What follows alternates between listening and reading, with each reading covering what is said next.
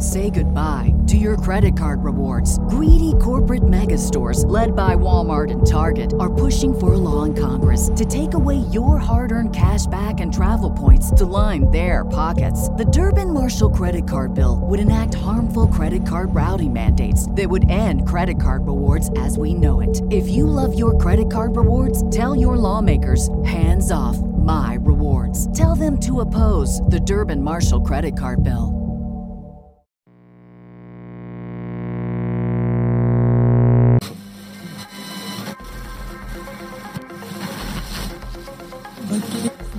Abgenommen, bedauert.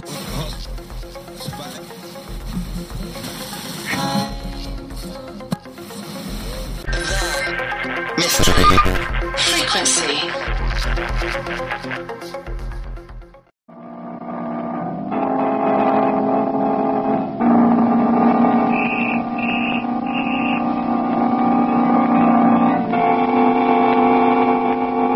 The Blue Beetle.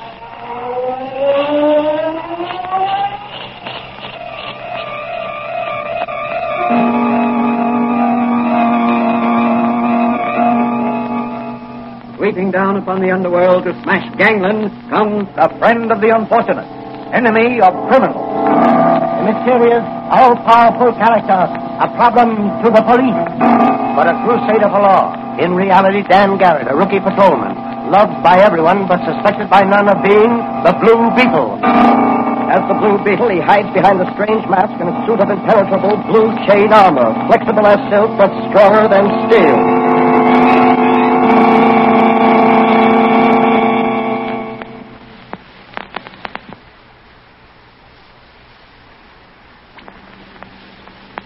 Today's episode of the Blue Beetle is entitled The Invisible Ghost. Patrolman Dan Garrett, who in secret operates as the Blue Beetle, today matches brains and brawn with a cowardly, ruthless gang of crooked slot machine racketeers. Can he spike their plans to flood the city with crooked gambling devices? Will he be able to uncover the mysterious leader who directs their activities? What is behind their endeavor to install their machines at John Doerr's carnival? As our story opens, Patrolman Dan Garrett is visiting his old friend and advisor, Dr. Franz. Danny, I've been studying up on slot machines. Yes? You find out anything interesting? Well, I'm convinced that the difference between an honest machine and a dishonest or crooked machine is very slight. In fact, I'd say the difference was purely academic. What do you mean, Doc? Of course, you realize I'm referring now to nickel and dime or quarter in the slot machines, from which your return, if any, will be a handful of coins. Yeah. That doesn't include vending machines for candy, chewing gum, cigarettes, etc. Oh, no, of course not. I'm speaking about those machines where you put a coin in the slot, push down the lever, and pictures of fruits or birds or playing cards whirl around and stop in different combinations. Yeah, I understand. Well, if certain combinations come up, a certain number of coins will be returned to you. Sometimes as many as 40 may come out. That's called a jackpot. Yeah, I know. I've seen some of the boys in the force play the machines in Charlie's cigar store. And how often do they hit the jackpot? I don't know. Not often, I'm sure. Precisely. Those machines are fixed in advance to release a jackpot once every 1,000, 5,000, 10,000, yes, even every 100,000 times. In other words, if you were the only one playing the machine, you would have to put in 1,000 or more coins before you'd win the jackpot. At a nickel apiece, that's $50. $50 to win $2. There must be enormous profits in those machines. Yes, there is. Now, let's suppose the machines these racketeers are trying to install are reasonably honest. Say, 1,000 to 1, which is average. Yeah. In a place like John Doerr's Carnival, each machine should average 2,000 players a day. Let's say 10 machines were installed throughout the area. Oh, that's conservative. Yes, I know, but let's be conservative. 10 machines would get a play of 20,000 players a day, and the average amount spent on such machines is about 20 cents per person. Well, that's 100,000 nickels at 1,000 to 1 ratio. The machines would pay back 100 jackpots, or about $200. Yes, but the intake would be $4,000. Precisely. Intake $4,000, outgo $200. And crooked operators will go to any lengths to make profits like that. Just a minute, Dan. I'll see who it is, okay? Hello, Doc. Is the pride of the police force here? If you mean Patrolman Dan Garrett, he's waiting for you, Madigan. Hello, Mike. Got the car outside? Yep. Are you ready, Daddy? Ready and waiting. Come on, Doc. Those crooked slot machine operators are going to get a big surprise when they run up against Officer Manigan and Patrolman Dan Garrett. Come on, Manigan. Let's go.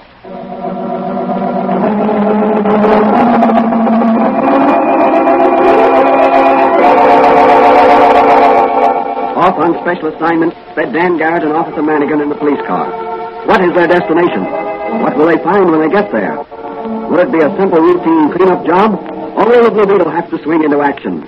Within 10 minutes, the police car bearing Dan Garrett and Mike Manigan is pulling up inside the gates of John Doerr's carnival.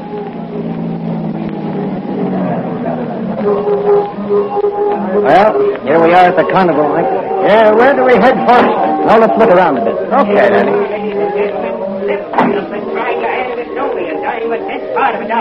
Knock down a $50 with a baseball. Giant, you're on, big boy. Maybe you should be with the Giants.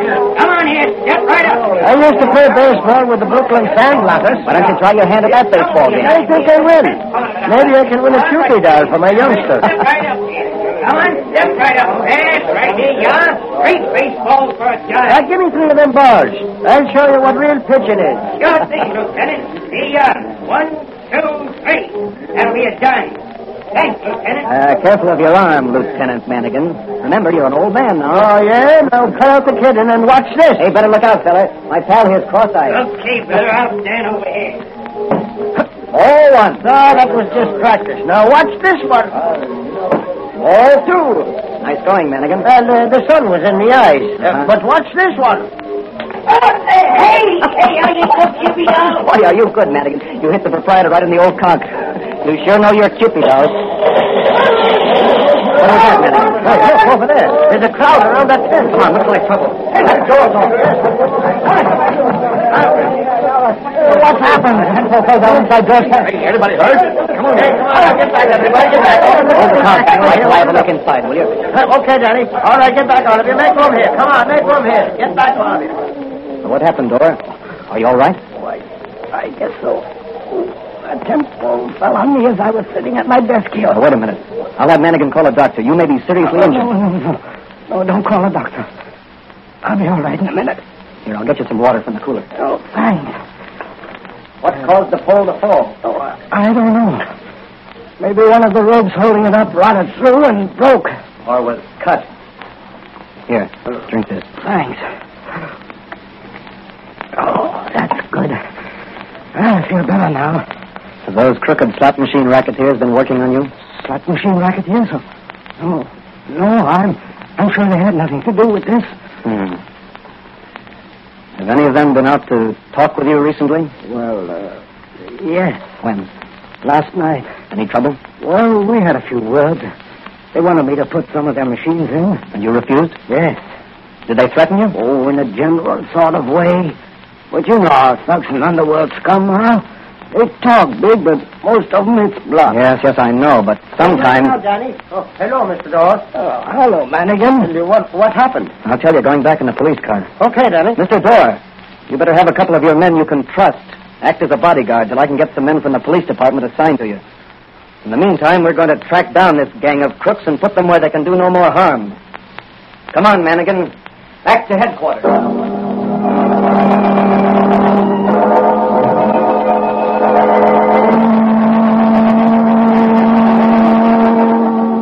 At police headquarters, Commissioner Donnelly, upon hearing Dan's story, ordered full speed ahead in a drive to round up the crooked slot machine racketeers. Late that night, Dan Garrett is in secret conference with Dr. Franz at his little apothecary shop. You know, I got a hunch, Doc, that there's going to be something doing out at the carnival tonight after the crowd has gone home. And I suppose the Blue Beetle will be buzzing around out there. Right. And probably nipping, too. Look out he doesn't get nipped himself. No, not a chance. At least not permanently. Not with this Blue Beetle costume and mask. This Blue Beetle chain armor has saved my life many times. As long as I'm on the alert, nobody can overcome the Blue Beetle. I hope you'll always be on the alert, Danny. I'd hate to lose you. Oh, you've been a swell friend, Doc. I owe my life to you.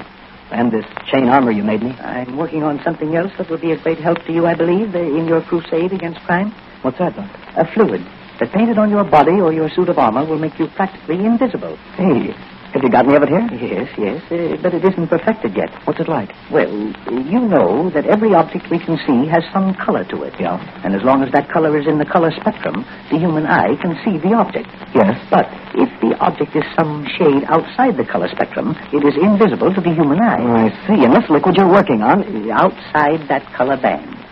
Then if I painted myself with this liquid, I'd be invisible. Yes, temporarily. What do you mean? Well, I've got to find a fixer. Something to add to the formula which will preserve the invisible qualities of the fluid longer. At present, it oxidizes too quickly and becomes visible to the human eye within a few minutes. Here's some of it here in this jar. Say, that's very interesting. Well, if you had it perfected, I could use it on this blue... Quiet. There's someone out in the front of the shop. You stay here, and I'll see who it is. Hello in there. Is anybody home? Coming. Oh, hello, Officer Manigan. And what brings you here at this hour? Oh, I was passing by and just thought I'd drop in. Is Danny here? No, Danny's not here. Well, then I think I'll wait a bit if you don't mind, Doc. Maybe he'll turn up. Well, I hardly think you'll find Don Garrett here tonight, Manigan. By the way, have you seen the Blue Beetle around? The Blue Beetle? You mean the fantastic character who's always outwitting the police? He won't outwit them forever. Someday I'm going to catch up with that baby, and when I do... Now, if you'll excuse me, I have... By the way, Doc, some neighbors of yours was telling me they've seen the Blue Beetle in this neighborhood late at night. What?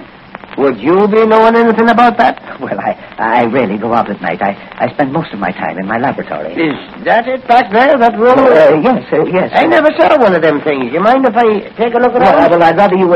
you see, I'm making some experiments. I won't touch anything, Doc. I just want to look. Well, what is it? What do you see? So, that's a laboratory. What a place. Yes, that's the laboratory. Must be great to have brains like you, Doc. Well, so long, I've got to be going. Tell Danny I was in. Yes, I will, Manigan. Good night, and keep your eyes open for the Blue Beetle. Danny, where are you? Right beside you. What? Yes, when I heard Manigan outside, I quickly coated myself with your new formula. When he looked into the laboratory, I was standing right in front of him. Well, that certainly was a great test. But the effects are beginning to wear off. I can see a slight tinge of the Blue Beetle armor shining through. Hey, Doc, I've got to be on my way. I'd like to take some of this liquid along with me and use it tonight. All right, Danny, all right. But be careful. Remember, the effects fade away quickly. Thanks, Doc. Say, those racketeers will get the surprise of their lives when they hear the Blue Beetle but can't see him. You'd better hurry, Danny. It's about closing time for the carnival. Yeah. The Blue Beetle will have to really ride the night wind tonight.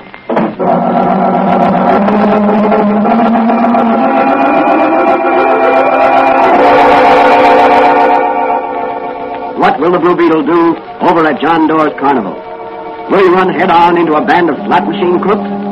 Can he again make himself invisible with Dr. Fran's magic formula?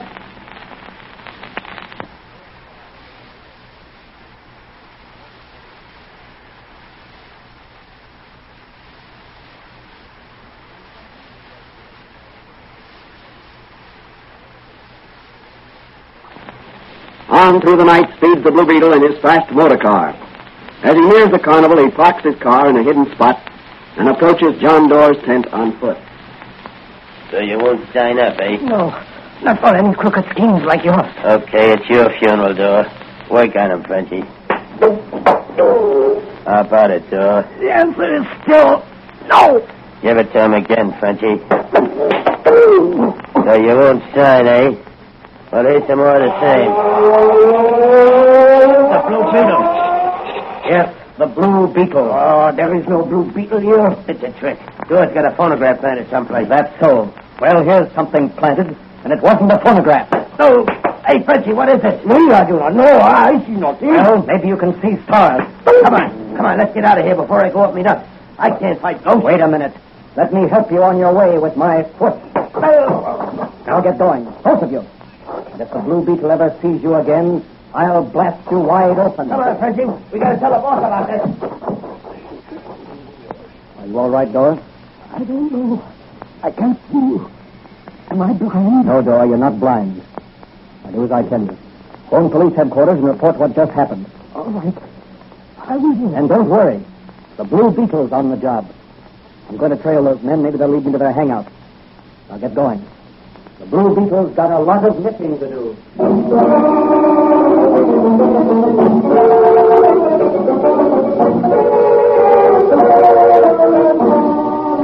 Will the Blue Beetle catch up with the thugs who are beating John Doerr? What about the invisible paint? Will it wear off before the Blue Beetle reaches his destination? What will he find when he gets there? Out of the carnival grounds dashed the Blue Beetle, just in time to see the two thugs drive off in a long sedan. Jumping into his own car, the Blue Beetle gave chase until out on the river road. Those thugs are taking the road that leads to the old haunted house. That must be the headquarters. I'll have to take a chance. My invisible paint is wearing off. I'll force them off the road, and they'll have to stop.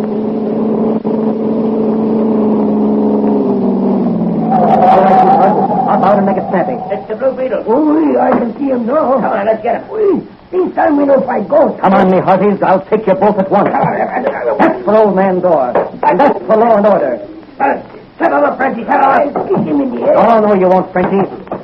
That'll take care of you. Put up your hands, Blue Beetle, or I'll drill you so help. Not tonight, you won't. Here's a face full of knuckles for you. Well, he's done for a while.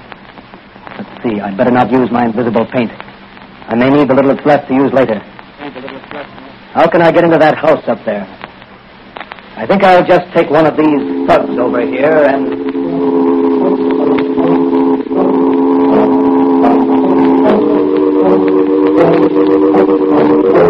What are the Blue Beetle's plans? Is the haunted house the headquarters of the crooked slot machine racketeers? Let's look in on this weird and mysterious-looking place. Look through the peephole and see who that is, Snag. Okay. It's Croker and Frenchie. All right, raise the arm panel and admit them. Okay. Hello, Chief. Me and Frenchie's back. Yeah, so I see. What have you to report? Well, Frenchie and me, we went to see Old Man Door like you told us, and we gave him the works. But he wouldn't sign up for the machines. Did you tell him the Duke sent you? Sure, boss. Why didn't you use further persuasion? We were just going to, and suddenly there was a funny humming sound and a crackle. Go on. Well, from out of the air, a voice what said he was the Blue Beetle told us to lay off the old man. Was it dark? No, it was light enough, but we couldn't see nobody but the old man. Go on. Then what happened? The Blue Beetle started slapping us around. Ah, ridiculous. You must have been drunk. On me word, Chief. We were sober as a judge. Am I right, Frenchie? Please, it is as you say. Huh? What's the matter, Frenchie? Why don't you raise your head? Oh, my neck, she is hurt. The Blue Beetle, he hit me hard. Yeah, like I said, Chief. When we couldn't see no one to fight, we beat it out of there. But the Blue Beetle followed us in his car, and just down the road here, he forced us over to the side, and we had to stop. Then he rushed us, and before we could plug him, he conked us both on a bean, and we passed out. When I come to, I was in the car, and Frenchie here was driving. And the Blue Beetle? He had disappeared. A likely story, Croker. Suppose you step aside. I want to talk to Frenchie. He'll tell you the same story. Gee, boss, we got to be ready. The Blue Beetle may be here any minute. Yeah, the Blue Beetle is here. What do you mean? Frenchie, take off that hat and coat.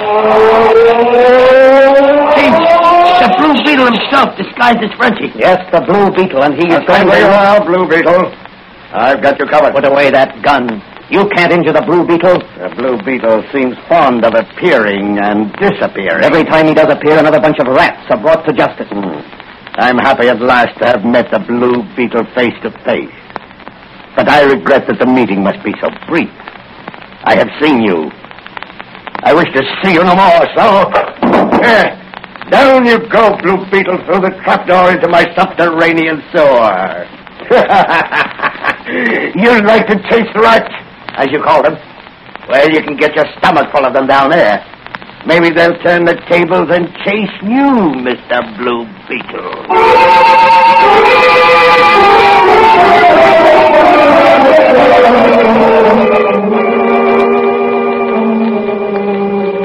Nice. Yeah? You and Croker close the trapdoor. Sure, boss. Yeah, sure. Anything you say, boss. Now, listen to me. You'd better get this straight with no bungling if you don't want to join the Blue Beetle. Not me, boss. It was Frenchie's fault the other time. He didn't slug the old man hard enough before the Blue Beetle showed up. I don't want any excuses. I want results this time. Yes, boss. You go and see John Doerr again. Tell him there's $1,000 a week in it for him if he signs up with us. If he refuses again, tell him the Blue Beetle's dead. Offer to prove it to him by bringing him here.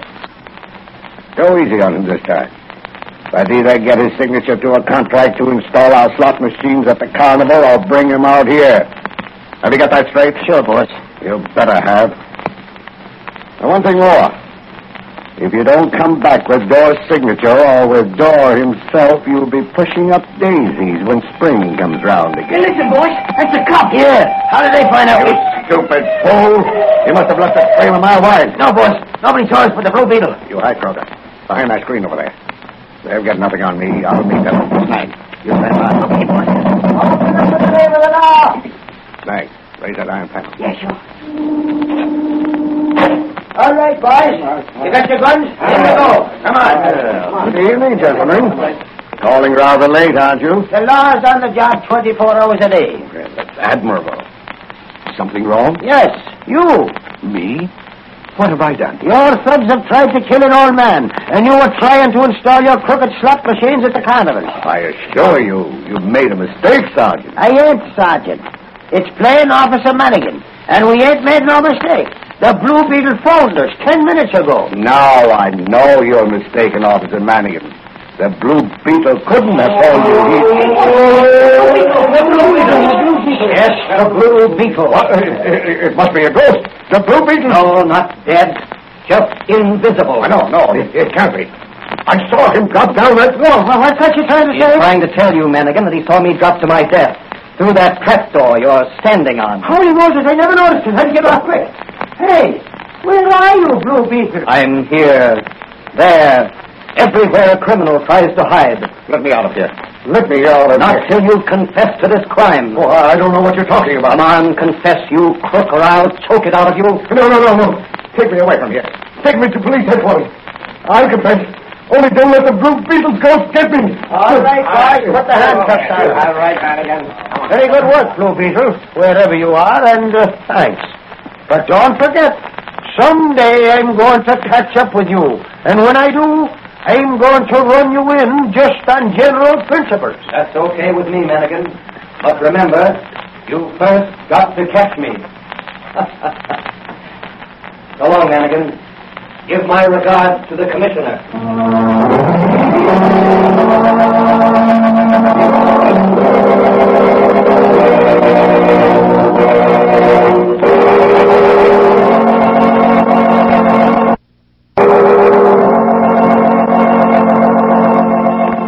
And so the Blue Beetle broke up another racket that was preying on unsuspecting amusement seekers. What happened when he fell through the trap door? How did he escape from his living tomb? Let's look in on Dr. Fran's little apothecary shop, where Patrolman Dan Garrett is relaxing after a strenuous night. Oh, Danny boy, you sure have luck, don't I? You know, when I felt myself falling, I twisted myself so I landed on my feet. The twist must have thrown me to one side, so that instead of landing on the concrete floor, I landed in a fairly deep stream of water that pours into the cellars of that haunted house. Remarkable. Wasn't it? What did you do then? Well, I let myself be carried along by the stream, keeping my head above water whenever I could. And how far did it carry you? Oh, about 500 feet underground. When I came up in the open, I quickly covered myself with your invisible paint, rushed back to the house, and entered with the police. Excuse me a minute. Someone's out front in the store. Oh, hello, Doc. I want some quinine. My youngster's got a touch of the flu. Dear, I'm sorry to hear that. Just a minute. Here you are. That will be 10 cents. Here's a quarter. Say, did you hear? That mysterious killer on horseback has killed another cop. Another one? That makes the 6th in as many days. Oh, here's your change. Thanks. Yep. Strange the police can't seem to do nothing about it. Well, here's one policeman that's going to do something about it, and right now. Oh, so it's Patrolman Dan Garrett, Yeah. So long, Doc. If Mannigan calls, I'm over at police headquarters.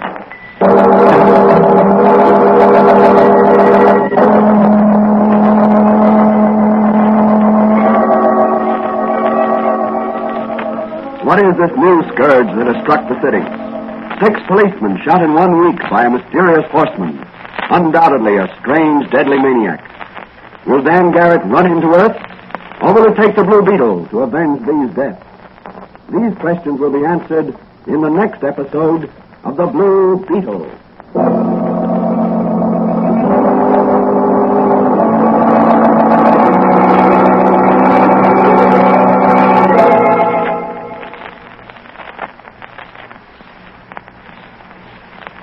And now, here's the Blue Beetle to say a few words.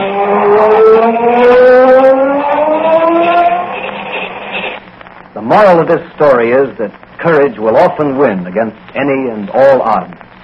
If you are right, stick to your gun through thick and thin, and you'll come through somehow. All of the real leaders of our day in every human endeavor have courage. Call it nerve, bravery, whatever you will. But acquire it if you haven't already got it. And hold on to it, for it's very, very precious. This country we live in was built on courage.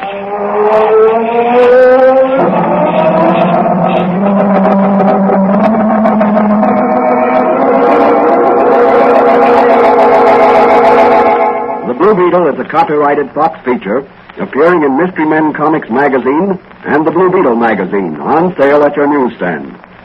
The Blue Beetle is on the air twice a week on the same station. Consult the broadcast schedule in your local newspapers. And don't forget to listen in to the Blue Beetle.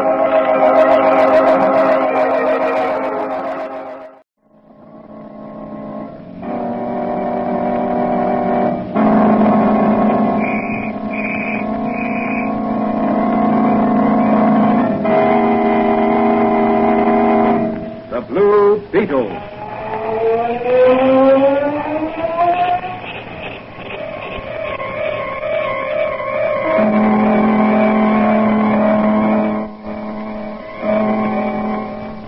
Sweeping down upon the underworld to smash gangland, the friend of the unfortunate, enemy of criminals.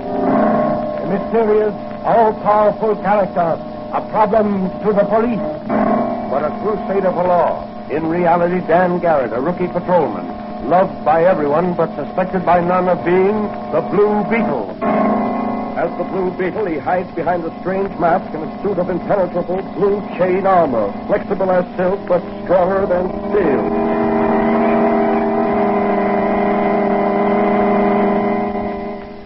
Today's episode of the Blue Beetle is entitled Death Strikes from the East. In the city's Chinatown, Sons of the Orient are restless, uneasy.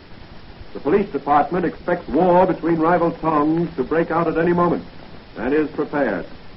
What is behind this uneasiness? Is it something that concerns only the Chinese, or is there an Occidental hand at work, pulling the strings like a phantom puppeteer? As our story opens, Patrolman Dan Garrett, who in secret is the Blue Beetle, discusses the situation with his friend and confidant, Dr. Franz, in his little apothecary shop. You know, Doc, leaning here on this counter, it's hard to realize that you and I are only a few city blocks away from the Orient. You're referring to Chinatown? Yeah. I wish I knew what was going on down there. Do you think rival towns are about to war on each other? Nope, I don't. Then what do you think is causing this unrest the newspapers speak of? Fear and resentment. Resentment? Of whom? Of us. You mean the police? No, the white race. But what have we done to them? We don't molest them. No, it isn't that. I think there's some sort of a racket going on down there. Are you going to do anything about it? Well, I'm going to ask the chief to assign me to a beat in Chinatown. You'd better be careful, Danny. You could disappear down there and no one would ever find you. Oh, I'll be careful, all right. I've got a friend down there. A Chinese? Yeah. Restaurant keeper, Ling Wan. Cultured gentleman. I saved his life once, and he's never forgotten. I'd imagine he could be very helpful. Well, I've got to run down to headquarters now. Maybe Manigan and I can both get assigned to that district. Well, good luck to you, Danny boy. Thanks, Doc. So long. Patrolman Dan Garrett is headed for the Orient.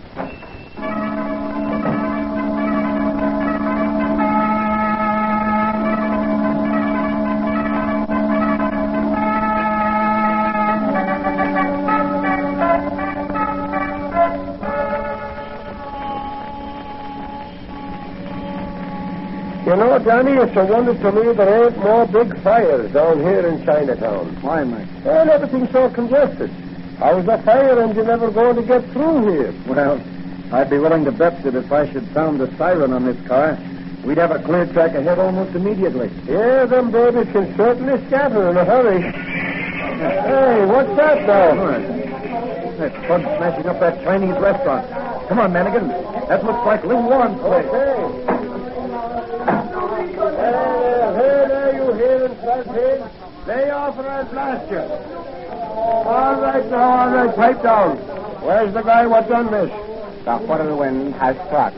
Who knows whither the whirlwind goeth? Hey, what kind of talk is that? Whirlwind me eye, it was a bunch of hoodlums. Rolling one. Ah, my friend, the Honorable Dan Garrett. After the whirlwind, the face of the sun appears to spread light upon a dark and dreary scene. I'm afraid the face of the sun has appeared too late to be of any help to you, Ling Wan. That which hath been is done. Yeah, but we're the law, and we want to know who done it. Ling Wan, this is my friend and brother officer, Mike Manigan. The devastation which is mine is honored by the presence of a friend of the brave and honorable Dan Garrett. Well, now, we'd like to get the facts in this case. Suppose you let me talk with Ling Wan, Manigan, while you make a report on this. I've had a hunch something like this was happening frequently here in Chinatown.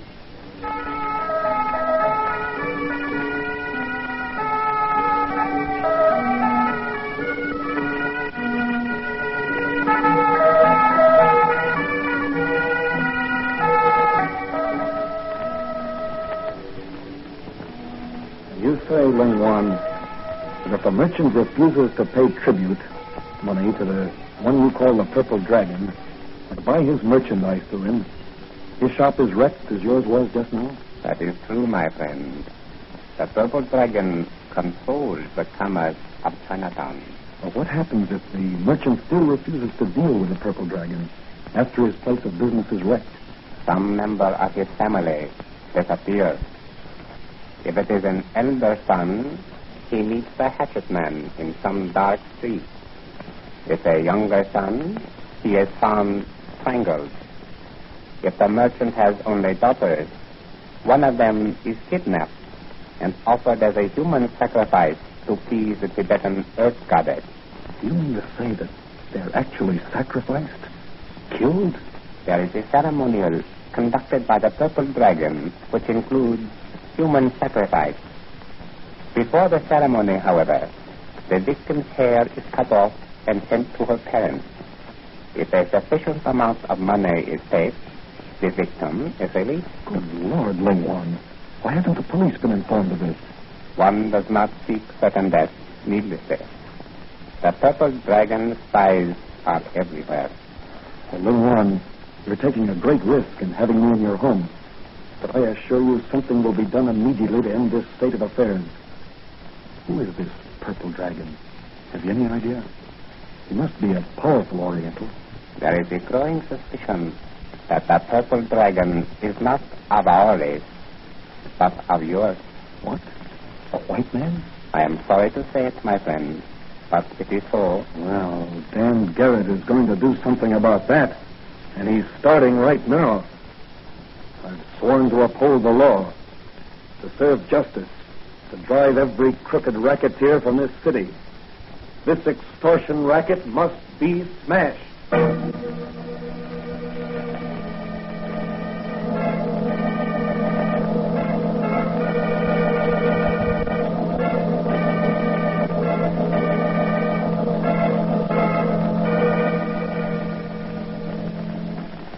Doc, I've never heard of such a fiendish method of extracting money from honest businessmen. And you say Ling Wan believes the Purple Dragon to be a white man? That's right. He must be a very rich man. Yes, I imagine there are very few who refuse to pay tribute or to purchase their supplies through that crook. Well, so far as you know, the Purple Dragon has confined his extortion activities to Chinese merchants. Yes. I feel certain that if his operations extended beyond the confines of Chinatown, the police would have heard of it. I wonder what the X is about. Well, just a minute, Doc. I'll buy a paper. Yes, you read all about it. Commissioner Warren's there to kidnap. Here you are, boy. Yes, sir. Thank you. X, you read all about it. Well, what do you know about this, Doc? Well, what is it, Danny? Commissioner Warren's daughter was kidnapped last night as she left a dance at the casino. Commissioner Warren? Yes, the Commissioner of Markets. I wonder what's back of that. The kidnappers can't expect to get much money out of Warren. He's not wealthy. No, and he's one of our most efficient officials. Say, you don't think... Well, what is it, Danny? I'm going over to Commissioner Warren's house and make a little investigation. Hey, what's that? Someone just threw a stone through the store window. Oh, here it is. There's a note tied to it. Well, what does it say, Danny? It says, devastating tornado descend upon honorable place of business. If inquisitive patrolman Garrett extends nose into Chinatown. And it's signed the Purple Dragon. Let me see that note. Yeah. It's apparently written with a brush, such as Chinese use. Yes. But it wasn't written by a Chinese. What do you mean? The Chinese writing is distinctive. The technique of Chinese brush writing is such that even if the Chinese were writing in English, the brush marks would be distinctively Chinese. This note was written by a man who at one time might have lettered addresses on shipping cases. A shipping clerk, I would say. Well, that's very interesting, Doc. And the Purple Dragon, or whoever writes his notes for him, is a white man. Well, Doc, this note spikes my guns. I can't endanger you and your business. Oh, don't be silly, Daddy. Don't be silly. Your duty comes first. I can take care of things here. And just let somebody start something. There are things in my laboratory back there that will make them wish they'd stayed away. Well, I've got to be going, Doc. Take care now and don't worry. I'm not going to Chinatown. My next call is in the opposite direction.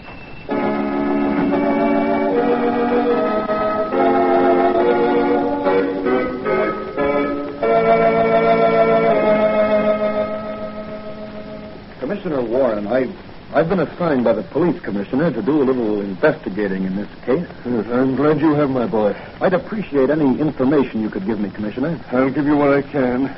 Have you any enemies? Yes, plenty of them. In my position, there are bound to be individuals and groups who resent my interference with their attempts to extort money from the firms that do business with the city. Oh, there is an extortion racket. Well, yes. At least I am convinced that many merchants are paying out money to protect their goods and places of business from destruction. In Chinatown, for instance? Well, yes. How did you know? I have a friend in Chinatown. I see. Well, to be frank with you, I've been conducting a quiet investigation down there. You think your daughter's kidnapping is in retaliation? I'm certain it is. Why? This note. I received it about an hour ago. Here, read it. The Tibetan Earth Goddess is angry. You are interfering with her plans. Unless you cease your efforts, you will never see your daughter again. Signed, the Purple Dragon. This note was written by a white man also. Beg pardon, what did you say? Oh, I said this note was written... Excuse, please. Messenger leaves package for Honorable Commissioner. Thanks, Ling Chow. Who was it? Ling Chow, no, see. Messenger, push button, leave package on doorstep, run away. All right, Ling Chow, you may go. Better not open that, Commissioner. Might be a time bomb or some type of infernal machine that'll explode when opened. It doesn't feel heavy enough. Any sound of ticking? Not that I can hear. Better let me have that package. I'll open it. You stand over there. Now be careful, Garrett. Boss can't afford to lose men like you know. Thanks, Commissioner. Well, here goes. What is it? A box full of golden hair. My daughter. Her hair is that color. You don't think that... Oh, no, she's not dead yet, but something will have to be done quickly, and I'm going to do it. What are you going to do, Dan? I've got a hunch, and I'm going to play it. What can I do to help? Call up the Income Tax Bureau and find out, if you can, which 2 or 3 persons in the city showed the greatest increase of income last year. Also, find out anything else you can about them. When you get the information, phone it to Dr. Fran or to me at his shop. I'm certain that one of these persons will prove to be the Purple Dragon.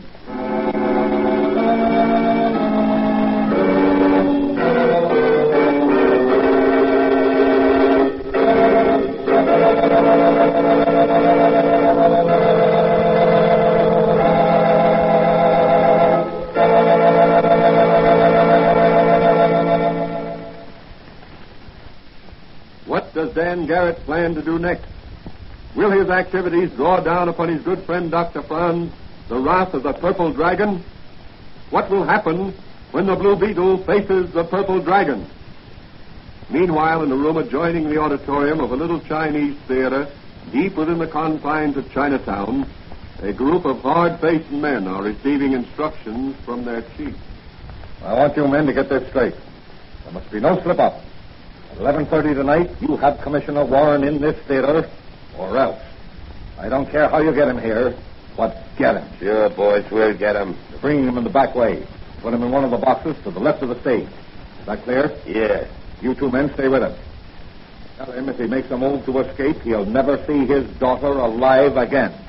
You got that straight? Yeah, we got that straight. Well, and you leave the rest to the Purple Dragon.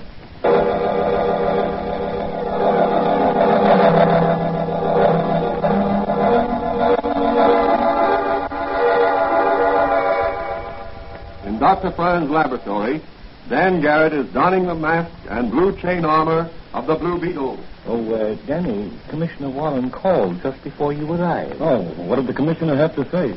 He said the two most financially successful men last year were Roger Gillespie, the contractor, and a fellow by the name of Anthony Rondos. Gillespie seems to have made a fortune during the building boom last year, and Rondos apparently made a great success of the importing business. Rondos is our man, I'm sure of it. Where does he live, did Warren say? Yes, he recently bought Ridley Home. I know that place. Yes, Danny, I know. I remember you visited the house secretly one night while you were making an investigation of Banker Ridley's strange death on the operating table. That's the place. Well, that'll be the Blue Beetle's first call tonight. So long, Doc.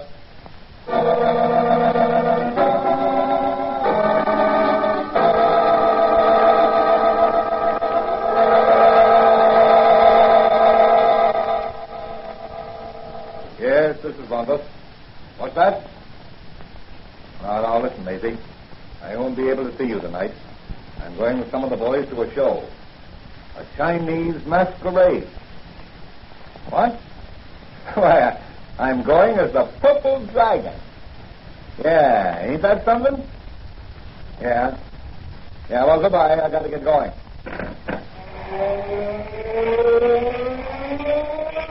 The Blue Beetle. Yes, Mr. Purple Dragon, alias Tony Rondos, extortionist and blackmailer, the Blue Beetle. Oh, you're wise to my racket, yes? And I'm going to end your racket tonight. That's what you think. But no one is going to end my racket tonight or any other night. I'll not bother to shoot. Your bullets can't pierce this chain armor I'm wearing. The Blue Beetle is... Oh, my throat. Good work, Wang Pao. Pull the silken cord tighter around the Blue Beetle's neck. That's enough. He's gone under. Let him drop. Is the Blue Beetle dead? I don't know, but tie him up and throw him in the vault downstairs. Oh, here. Here's $100. Buy yourself a new opium pipe. I'm going down to Chinatown. I'll deal with the Blue Beetle later.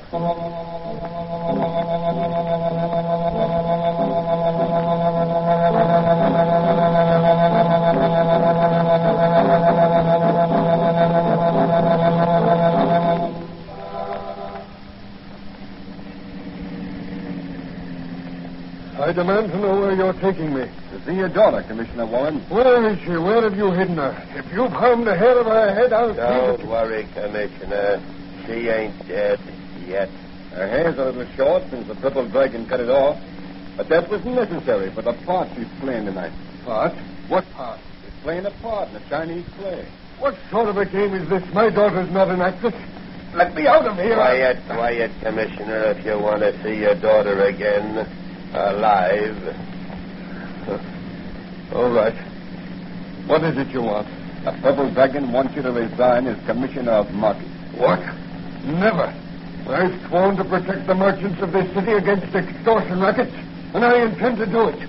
Better think it over, Commissioner. This part your daughter's playing is awful dangerous. Come on, Commissioner. This is the place. In you go. Maybe you'll change your mind when you see the play.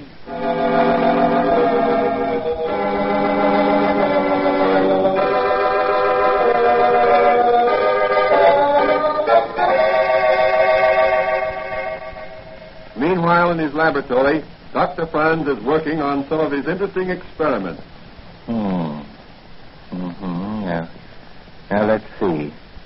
4 cc's of number 17. Someone out front in the store. Coming. You always same Doc Bland? Yes, I am Dr. Franz. What can I do for you? Only, how do I look in this Chinese costume? Why, Danny, bless my soul. For a minute I thought Confucius himself had entered my shop. And my disguise is good. Oh, it's excellent, Danny, excellent.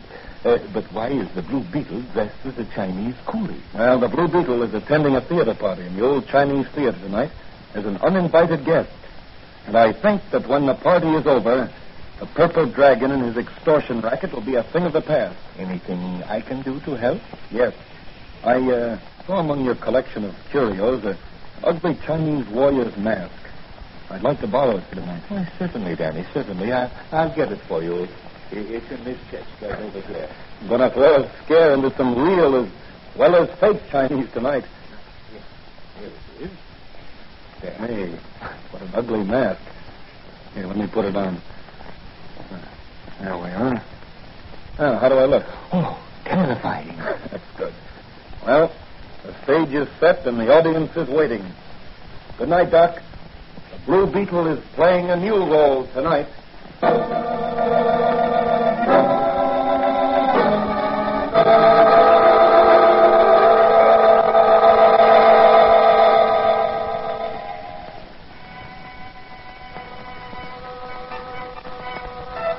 In a dimly lit auditorium, a hushed group of Chinese merchants await the performance they have been ordered to attend.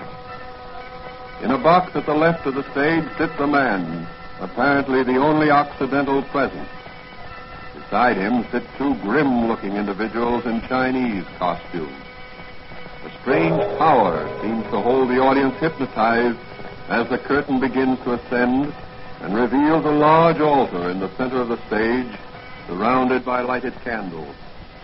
Upon the altar is stretched the bound figure of a white girl, shorn of her hair and clad in a white silk kimono, embroidered with a large purple dragon. Before the altar stands a gigantic Chinese, his head covered with a golden helmet and his face hidden behind a cruel, hideous mask. His upraised hands clutch a 2-edged sword. Back of him are grouped a dozen tense, muffled Chinese, likewise masked. Suddenly, mighty Tibetan goddess angry, the white infidel has defied her will, so Tibetan goddess must be appeased. Human sacrifice must be made upon the altar. No, that's my daughter. Tibetan goddess speak again. Her voice say, death to white maiden. No, I'll do anything. What is it you demand? White infidel interfere with priest of Tibetan of goddess. He encouraged Chinese merchants to withhold tribute. I, priest of a dragon, demand you resign from high office. No, I won't resign. This is a racket. You and your gang of cutthroats are fakers. 3 times of goddess has spoken. Her verdict is death to white maiden. Only her blood upon this altar will appease us goddess. The Blue Beetle. Yes, the Blue Beetle. Reincarnation of the Oriental God, the final judgment. It's the Blue Beetle, that crazy Chinese man compared to the Oh, he's a fake. The real Blue Beetle is in the vault of my home. When Cow put him there. Oh, goddess in person. He calls for sacrifice. Oh, goddess, I give you your... Drop that sword or I'll blast you with my magic ray. The word of goddess is in ruling. He cannot be touched. Ruling gives us goddess of sacrifice. Get the Blue Beetle. You ruin our racket. Come, Bugsy, think him. One back on all of you. Real Chinese, fake Chinese, like him, you all. This time for you, Humphrey. There goes that mad triple dragon. And here you go. And here comes the police. Pick up the pieces. Hey, come on, let's get out of here. The cops are... No, you don't. There'll be room for you in the wagon. Look out, Blue Beetle, that Chinese, the sword. That will take care of you. These Chinese devils are soft. Thanks, Commissioner, for the warning. Hey, you merchants in the audience. Here's your chance to clean up your own wagon. Go to it, China. Clean out the rats who've been infesting your business. No more will the purple dragon take the sword of human sacrifice over your head. He has been unmasked by the Blue Beetle. The Blue Beetle's work is done.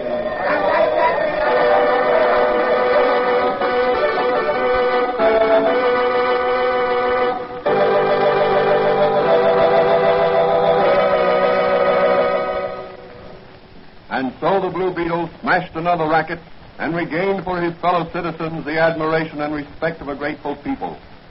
Later that night, Patrolman Dan Garrett, no longer in the costume of the Blue Beetle, sits in Dr. Franz's laboratory discussing the case with Dr. Franz.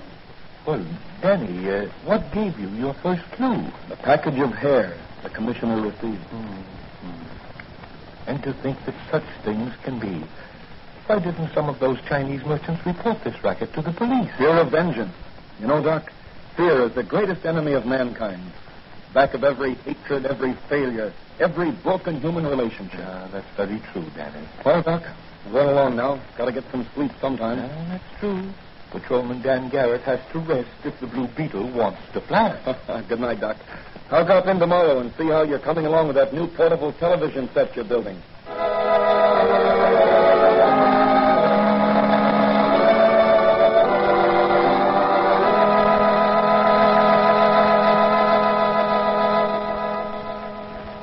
Dr. Franz is working on a portable television set. Will it be successful? How can the Blue Beetle use it to run down criminals? What will be the Blue Beetle's next case? These questions will be answered in the next episode of The Blue Beetle.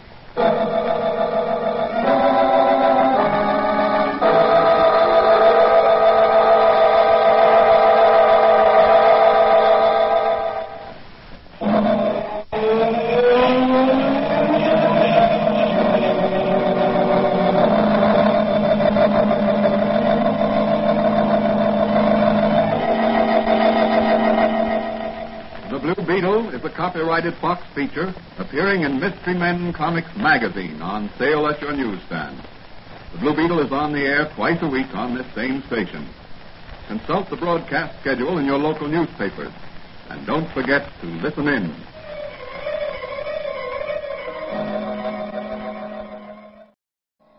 Say goodbye to your credit card rewards. Greedy corporate mega stores, led by Walmart and Target, are pushing for a law in Congress to take away your hard-earned cash back and travel points to line their pockets. The Durbin-Marshall credit card bill would enact harmful credit card routing mandates that would end credit card rewards as we know it. If you love your credit card rewards, tell your lawmakers, hands off my rewards. Tell them to oppose the Durbin-Marshall credit card bill.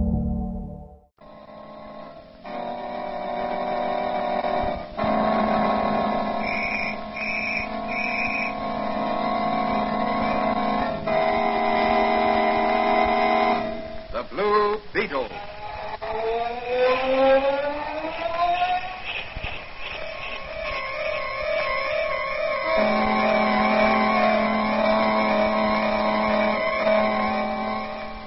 Sweeping down upon the underworld to smash gangland comes the friend of the unfortunate, enemy of criminals. A mysterious, all-powerful character, a problem to the police, but a crusade of the law. In reality, Dan Garrett, a rookie patrolman, loved by everyone but suspected by none of being the Blue Beetle. As the Blue Beetle, he hides behind a strange mask and a suit of impenetrable blue chain armor, flexible as silk but stronger than steel.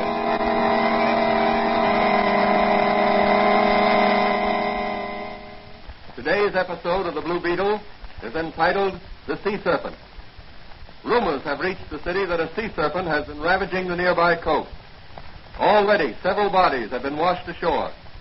Each of them has borne the mark of a serpent's fangs. What is behind these rumors? Are they true? Is there really a sea serpent ravaging the coast? Or is there a definite plan on foot to frighten people away from the shore resort?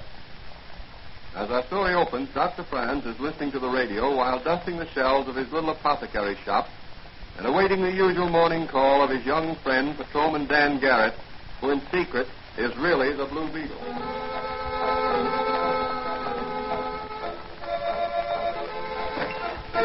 Morning, Doc. Oh, hello, Danny. Hey, what's that, a radio? Don't tell me you're going to modernize this quaint little shop of yours. Oh, it's not that bad. I just thought I'd like to have a little music once in a while. The customers also like to get the baseball scores and the news. Fine.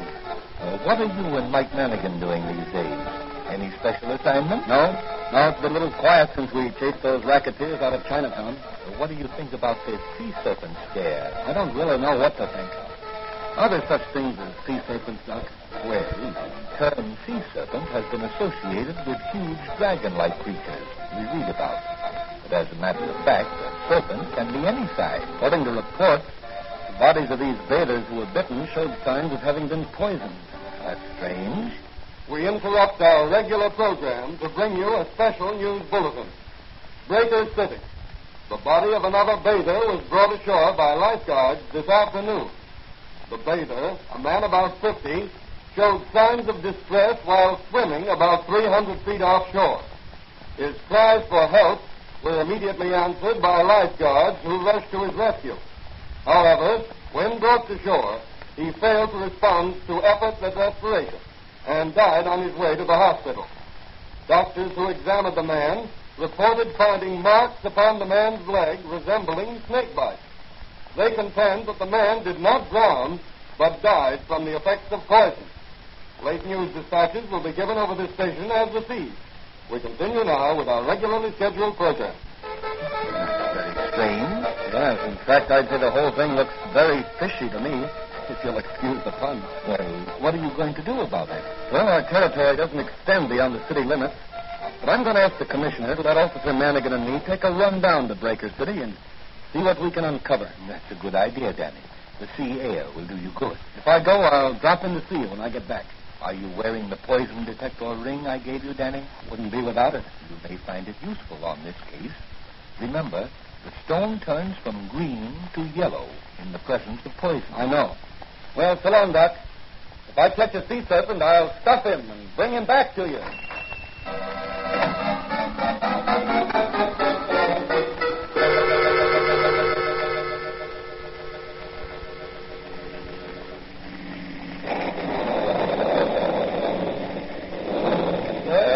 It's dark driving through these pine woods. Yes, and the rain doesn't make driving any easier. You know, it seems kind of strange to be working on a case in cities. They don't feel right somehow.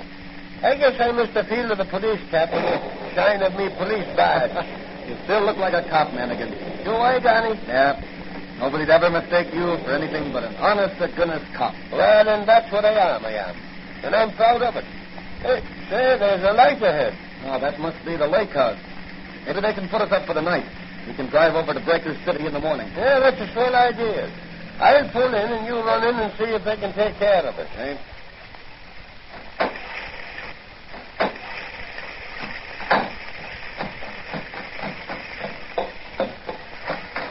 Good evening. Kind of wet outside, isn't it? Yes. Well, weather's the duck. Traveling far? My friend and I are on our way to Breaker City. We saw your lights and decided to stop off for the night. Are you the clerk? I'm the owner. Own several hotels around the lake here. Oh, I beg your pardon. Got any accommodations? Sorry, but we're all filled up. Business must be good. Or has the rain forced the tourists inside? Yeah, it isn't the rain. We're having the best season we ever had. Is that so? I thought the summer resorts were complaining about poor business. Not here at Pine Manor Lake. Well, I guess we'll have to keep going. It isn't far to Breaker City. You'll find plenty of accommodation there. Well, if you're filled up, they'll be too. I hardly think so. They're not doing so well this season. This sea serpent scare seems to be keeping people away from the seashore. But one man's misfortune is another man's gain. We seem to be getting the business that usually goes to the seashore. Is that so? Well, that's very interesting. Good night. I'm more anxious than ever to get to Breaker City.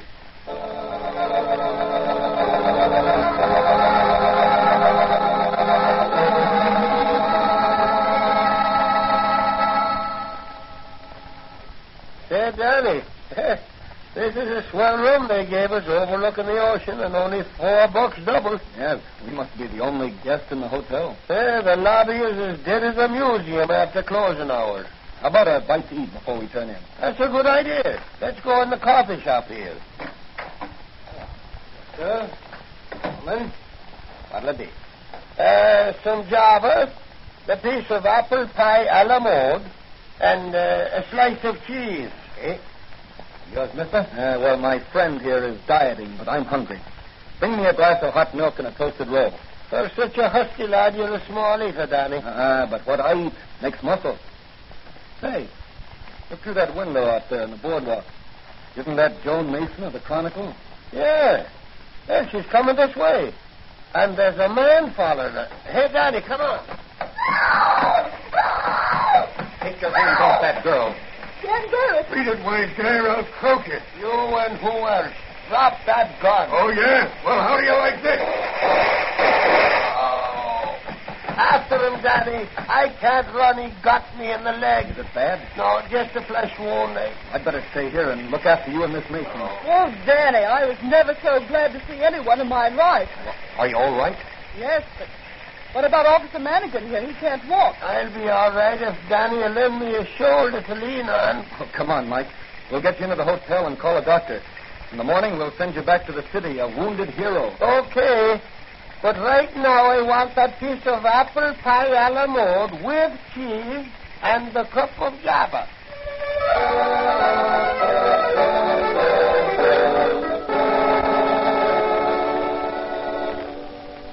You say, Joan, you talked with one of the lifeguards who's made several rescues? Yes, I told him I was investigating the sea serpent story for the Chronicle. Well, what did he say? He said that in each case he'd seen something that looked like a serpent's tail lash out of the water just before the victim cried for help. Well, have you found anyone else who claims to have seen the sea serpent? No, I haven't. That's strange. Yes, isn't it? Where did you pick up this man who was following you? In a restaurant on the boardwalk. He came in while I was eating and followed me when I left. Well, this sea serpent scare is either a practical joker's plan gone haywire, or it's a well-thought-out scheme to ruin the season for Breaker City. Doesn't look like a joke to me. Mr. Downs, the owner of this hotel, is ready to commit suicide. He's losing thousands of dollars every day. Well, you better get some sleep. I'll see you in the morning. What about Manigan? Oh, I'll put him on the train and ship him back to the city. The doc said his wound wasn't serious, but he won't be much help to us here. How about meeting me out on the pier? They're pulling in the nets at sunrise, and they may catch a sea serpent. I'll be there with some salt for his tail.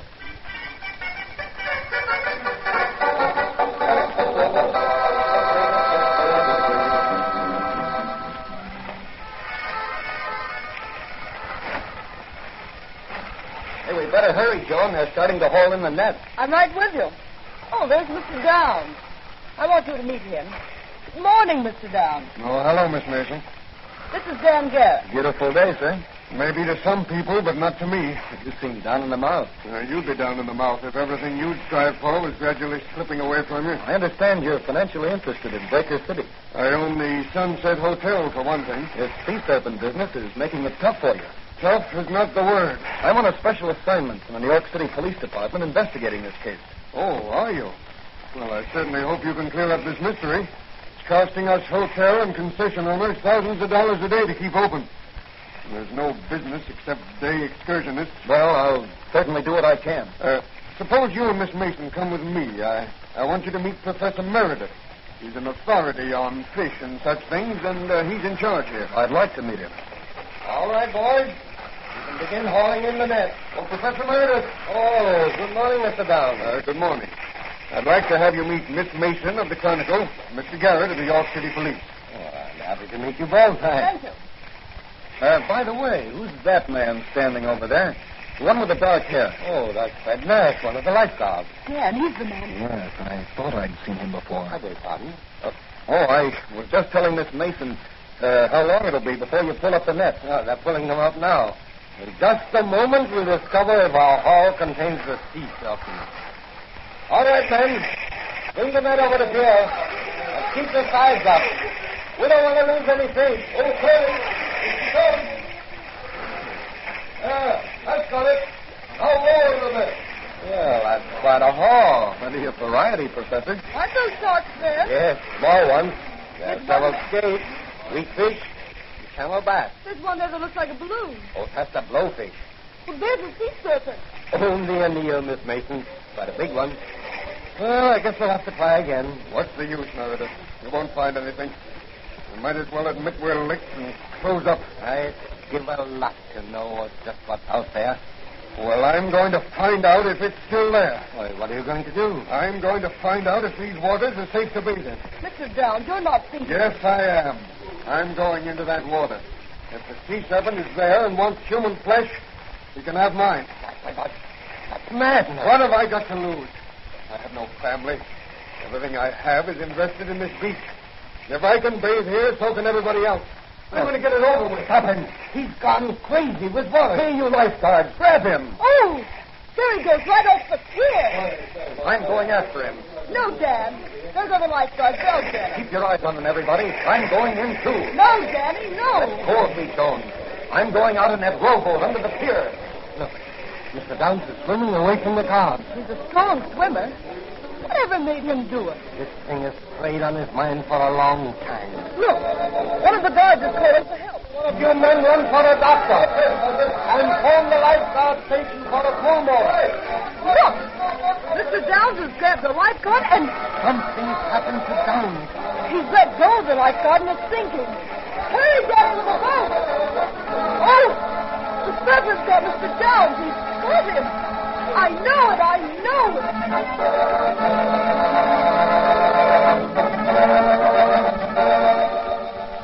What is this slimy thing that lurks in the waters off Breaker City? Is it a sea serpent or a poisonous fish? Will Danny solve this mystery, or will the Blue Beetle have to go into action?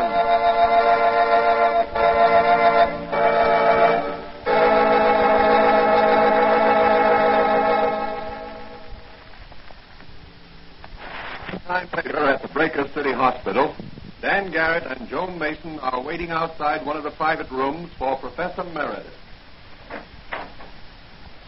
How is he, Professor? Mr. Downs is dead. Dead? Yes. Didn't the pulmotor help him? Mr. Downs didn't die from the effects of submersion. He died from the effect of a poisonous bite. Then you think... There were 2 punctures on Mr. Downs' leg, like those left by the fangs of a fairly large serpent. No one saw anything in the water. Strange how the effect of that serpent's bite is exactly like the bite of a cobra. The reactions are identical. Could it be a water moccasin? You don't find water moccasins in the ocean, and their venom doesn't work in the same way. It works on the blood. Cobra venom works on the nerve center, paralyzes the muscles, controlling the act of breathing. Could it be a fish? I hardly think so. No. The punctures were more like those of a fairly large snake. There aren't any cobras that live in the water, are there? The nearest thing I can think of is a serpent which is found in the tropical waters of the Pacific Ocean. But it's never been found in these waters. Well, I've found out what I want to know. What are you going to do now?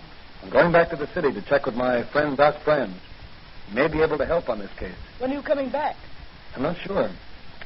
Well, I think I'll stay a while and see what else I can pick up in this case for my newspaper. Okay, but keep away from those 2 lifeguards. They're bad medicine.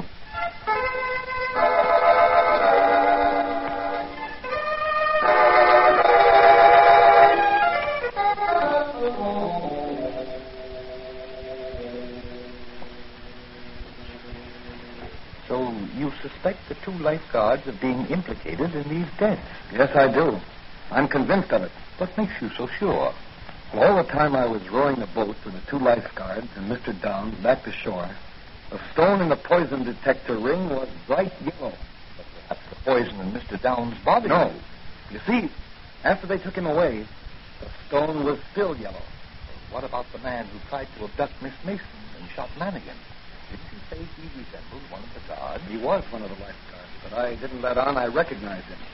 I didn't want to spoil my chances of getting enough evidence to convict him in this larger case by showing my hand in the case of simple assault. Very wise, very wise. Well, what are you going to do now? Put on my Blue Beetle armor and mask and... I'll answer it. Hello? Patrolman Dan Garrett? Yes. Yes, he's here. It's for you, Danny. Long distance. Long distance. Probably Joan Mason. Hello? Oh, hello, Professor Meredith. What? Joan Mason has disappeared? But she hasn't checked out of the hotel? Well, I can't get down there myself, but I'll see that several of our best men are sent down right away. Thanks for calling. Goodbye. What's the trouble, Danny? It looks as if someone had kidnapped Joan Mason. Help me with my Blue Beetle costume, will you, Doc? Why, certainly, Danny, certainly. Where are you going? I'm driving down to Breaker City. But you just told Professor Meredith you weren't coming That's down. right. Dan Garrett isn't. But the Blue Beetle is.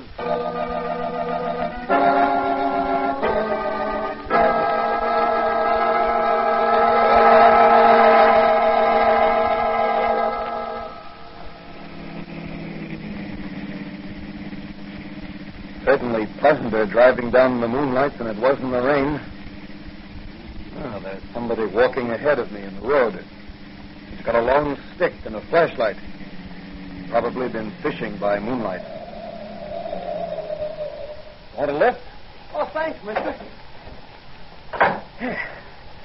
Gee, you're going to a masquerade in that costume? Yes, as the Blue Beetle. Say, I've heard of the Blue Beetle. You have, huh? What do people say about him? Well, they say he's a crusader against crime, and that he's invulnerable. Probably the truth. Gee, that's swell. Where are you going? Oh, I'm taking a ride in the moonlight. Were you going fishing in the moonlight? No, I'm going home. Oh. I thought that was a fishing rod you had there. No, that's for catching snakes. Here, you see the forked end on it? Oh, yes. Yes, I see it now. What do you do with the snakes? Sell them. Sell them?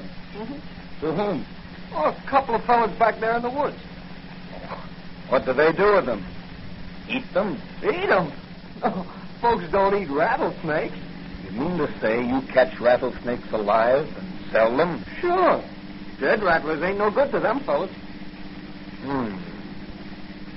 Say, if I gave you $1, do you think you could lead me to the place where these fellows you mentioned live? Well, sure I can.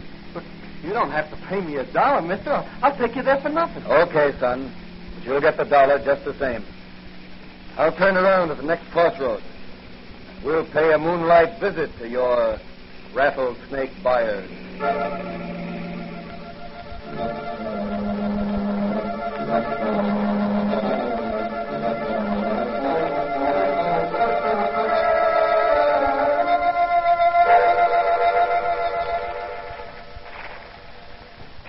So, Miss Mason, it's very unfortunate for you that you got as far as you did with your investigation.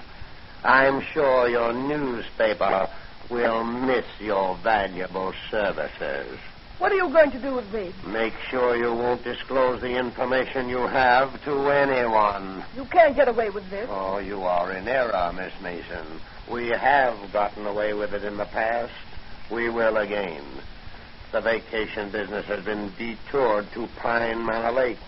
It will still follow that detour after your body is found floating in the ocean, a victim of a poisonous sea serpent. You wouldn't dare. Wouldn't dare?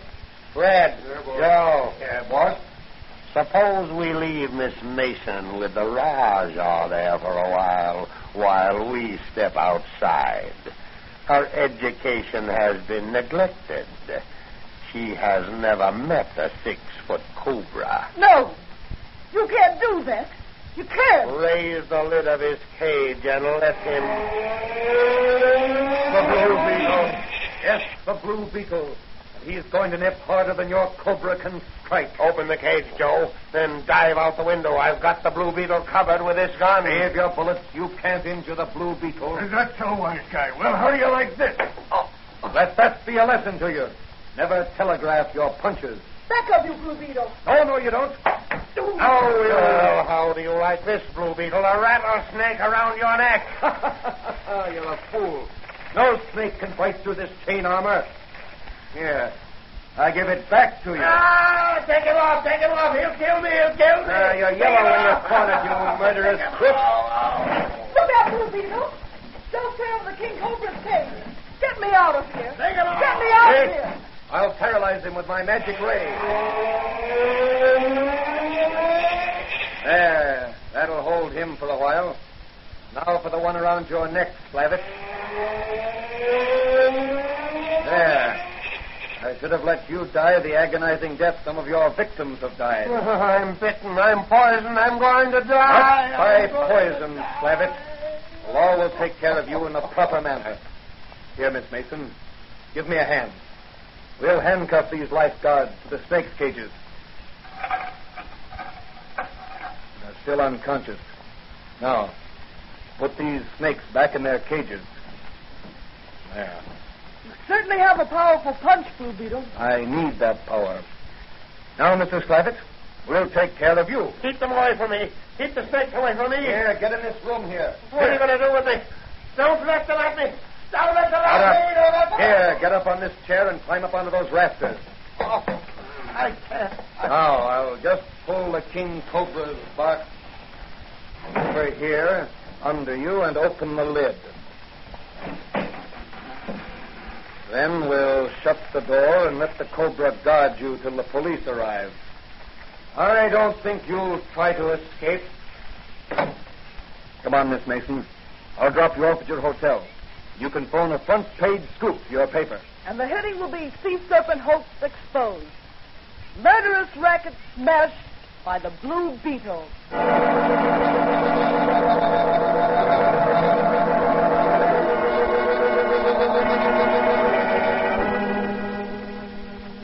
But, Danny, how did the lifeguards operate? They couldn't take the Cobra into the water with them. No, they extracted the poison from his poison sacs. Used it in 2 hypodermic needles taped together. The hypodermic syringes were small and easily concealed in the palm of their hand.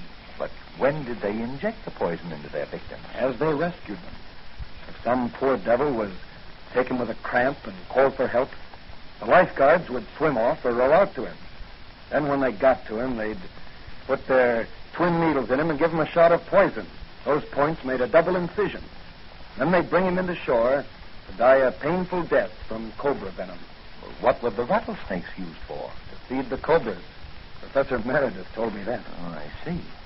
Well, how do you account for the stories of people actually seeing the sea serpent? Oh, they let their imaginations run riot after the lifeguards started the serpent story.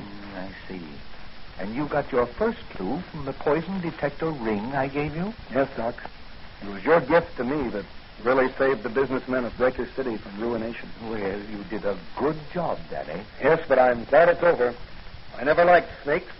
I'll fight them whether they crawl on their bellies or walk on 2 feet.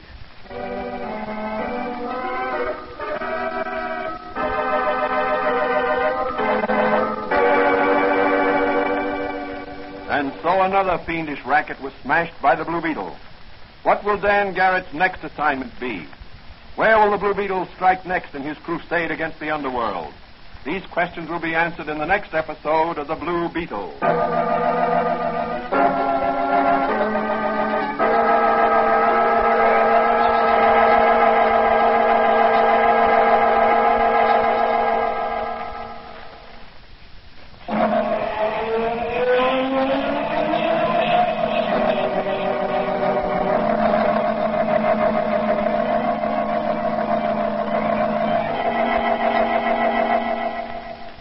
Beetle is a copyrighted Fox feature appearing in Mystery Men Comics magazine on sale at your newsstand.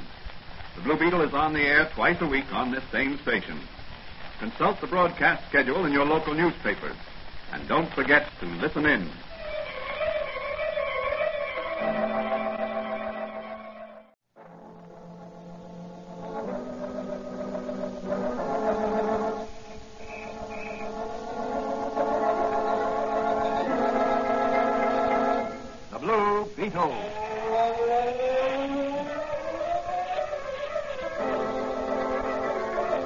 Sweeping down upon the underworld to smash gangland comes the mysterious, all-powerful character who is a problem to the police, but a crusader for law.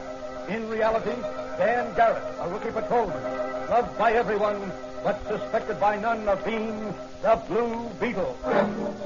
As the Blue Beetle, he hides behind a strange mask and a suit of impenetrable blue chain armor, flexible as silk, but stronger than steel.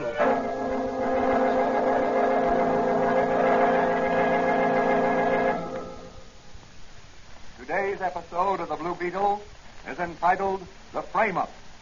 Stanley Rogers, convicted of killing Bat Doyleson, small-time loan shark and gambler, is in the death house at the state penitentiary awaiting death by electrocution. Rogers, scion of a prominent and respectable family, claims he shot in self-defense. But the jury thought otherwise. As our story opens, Patrolman Dan Garrett, who in secret is really the Blue Beetle, is entering the little apothecary shop of Dr. Franz, his confidant and friend. Hello, Doc. Where are you? I am back here. Is that you, Danny? Yes. What are you doing? I'm working on some experiments in my laboratory. How are you this morning? Oh, I'm feeling great. I've been waiting for you to show up. Anything special? Here's something in the personal column of this morning's paper that might interest you. To the Blue Beetle. I am desperate. My brother awaits death by electrocution for a crime he did not commit. Can you help me? Brenda Rogers. Well, that must be Stanley Rogers, who shot Bat Doyleson, a small-time racketeer. Yes. Rather strange case, if I remember correctly. Rogers admitted he shot Doyleson, but claimed it was in self-defense. He shot him with a pistol he found in Doyleson's apartment, I believe. Yeah. Wasn't it brought out in the trial that Rogers owed Doyleson a large sum of money? Yes, he borrowed from him on several occasions to cover his gambling losses. Where did Rogers meet Doyleson? He was introduced to Rogers by a girl, chance acquaintance at a gambling club. It's too bad. Rogers comes of a good family. I can't understand his getting mixed up in such a thing. Well, he was a little wild at college. Too much money to spend. Orphaned at an early age, wasn't he? Yeah. He was really raised by an older sister who spoiled him. Well, he's certainly in a spot now. Yes, he is. What are you going to do about that notice in the newspaper? Well, I'm going to pay a visit to young Rogers in the death house. Never talk with him. As Dan Garrett or as the Blue Beetle? As the Blue Beetle. But how are you going? I'd like to use some of your invisible paint, Doc, so that I can get to Rogers without anyone knowing it. It'll be dangerous if you're caught. I haven't been able to perfect the liquid yet. Well, it'll serve my purpose. I won't be with Rogers very long. Well, be careful, Danny boy. I will. Don't worry, Doc. Well, I got to get down to headquarters now. If I can, I'll be back later to change into my Blue Beetle chain armor and mask. I'll be here to help you at any time you want me, Danny. Thanks, Doc. So long. I'm going to read up a little on the Rogers case.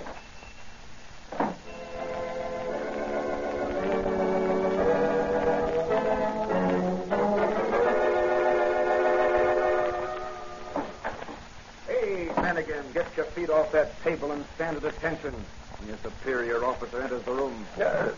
Hello, Danny. It's you.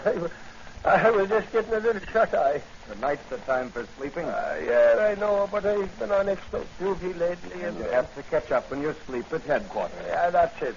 And besides, I was waiting for you. I want to ask you a few questions, Mike. Well, fire away, me boy. If it's about crime and criminals, Officer Mike Manigan is a regular encyclopedia.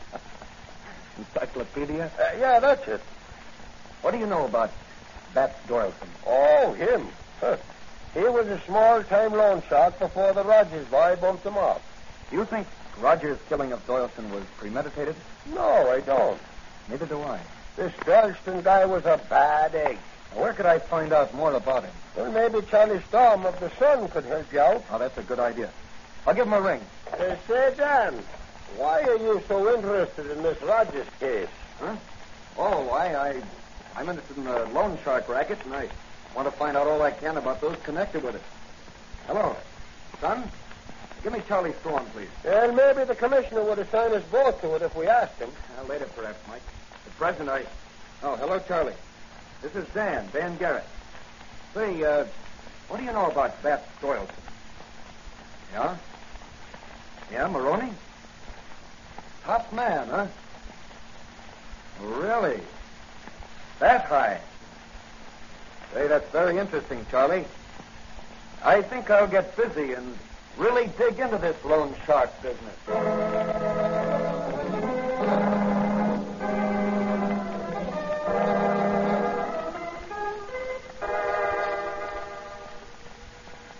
Well, Danny, what did you find out at police headquarters?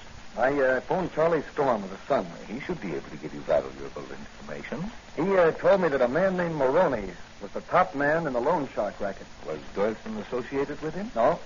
Doyleson's racket was to hang around the gambling halls and racetracks by means of attractive girls in his employ who strike up casual acquaintances with heavy bettors, get himself introduced to a loser as a wealthy playboy whom one might touch for a loan. I see. But you say he wasn't working with Maroney. No. In fact, he was planning to set up a rival loan business, working among the poorer class of unfortunate people who really need money. But that's a legitimate business. Not the way these loan sharks run it. Well, how do you mean? Well, let's say a man borrows $100. Yes? He also has to take out life insurance for the same people to assure the loan being paid back in case he dies. These costs and interest on the loan are pyramided so that in some cases the borrower has paid over 5 and 6 times the amount of the original loan. And he still owes the principal. Why, that's crooked business. Of course it is. And that's the racket the Blue Beetle is going to smash. Where is the Blue Beetle going to light first? In the cell of Stanley Rogers at the state penitentiary. Have you the liquid of invisibility, Danny? Yeah, right here, Doc. I'm going to use it. So long, Doc. The Blue Beetle's going to fly right into jail.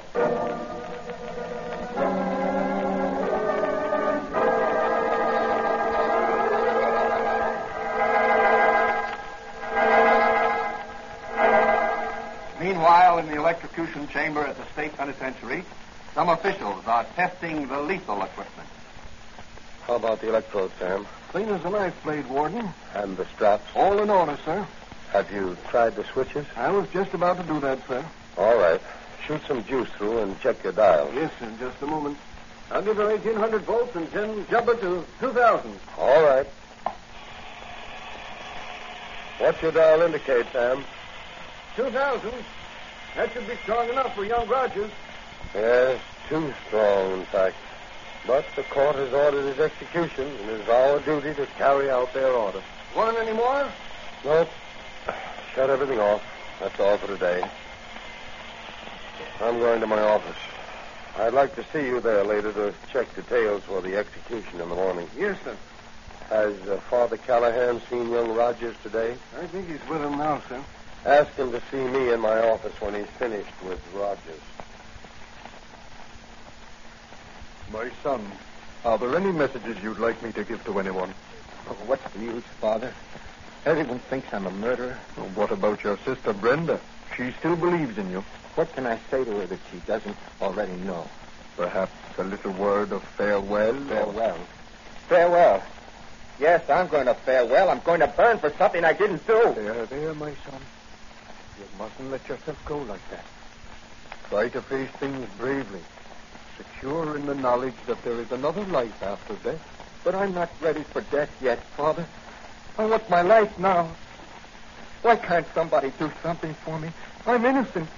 I'm innocent, I tell you. Everything possible to do has been done, my son. No word from the governor, Father. I'm sorry, my son. Perhaps later tonight. Your lawyer has been in touch with his secretary. We are all doing everything we can. Thank you, Father. I'm sorry I acted as I did. Please leave me now. I'd like to be alone. Very well. Good night, my son. Good night, Father.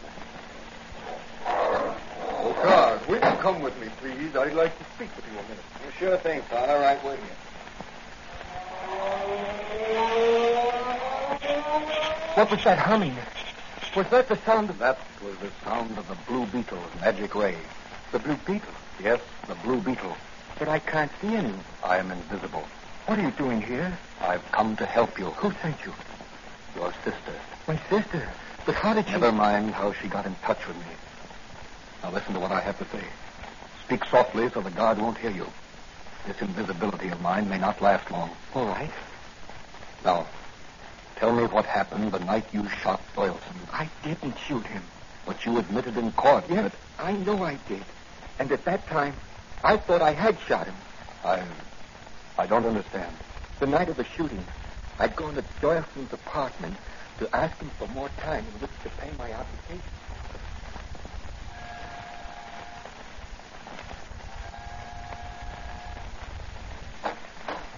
Oh, hello, Rogers.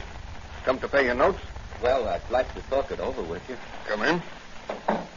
Oh, you know Maroney here? Yes, I met him at the Golden Pheasant Club. Hello, Rogers. Hello, Mr. Maroney. Well, I'll leave you two together. We've got private business to talk about. Oh, look, Maroney, why don't you step into the bedroom there and wait till I finish with Rogers? Won't take long, and you and I can finish our business. Okay, but make it snappy. I ain't got all. Now, what have you got to say, Rogers? Well, I can't tell you what I owe you now. If you'll wait till I get the principal of my father's estate next year, I'll pay you double. I can't wait that long. When I lend money, I got to get it back to lend to somebody else. That's how I make a living. But I thought... Don't be silly. Now, listen. Every dollar I lend brings me back $5 or even $10 interest. The guys that borrow from me pay me back, or else. But I can't pay you back now. Well, then tomorrow morning your boss is going to know about this. You can't do that.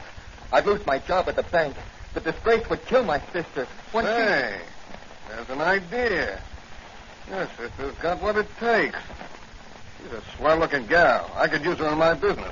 What do you mean? I could use her at the gambling joint. She could lead the customers on, persuade them to gamble heavily. They lose money, need to borrow, and she introduces them to me. That's what happened to me. Sure. That's the way the old army game works. Why, you dirty, slimy rat. My sister wouldn't wipe her feet on you. Well, maybe after I've told her the jam you're in, she might consider my proposition. That is, if she loves you. Maybe she'd be worth more to me. You wouldn't dare approach her with any... Go on, beat it, kid. I got other business tonight. I won't leave this room to you, promise. Beat it, I say, or I'll bounce something off your head going around. You bounce nothing off my head. This will stop you. Put down that gun, Rogers. You can't get away.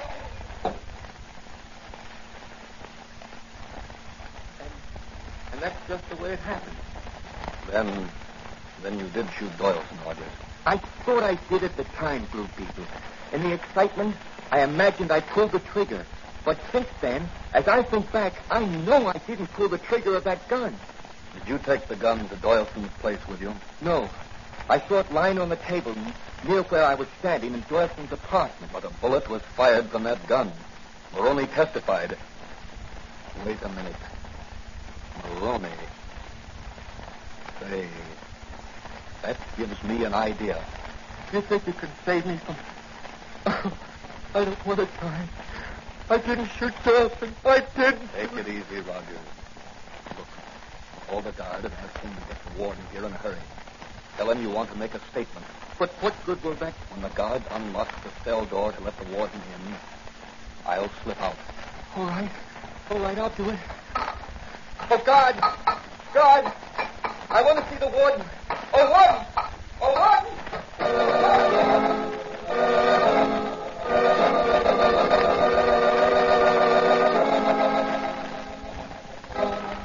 What has the Blue Beetle in mind? Who is Maroney? And what has he to do with this case?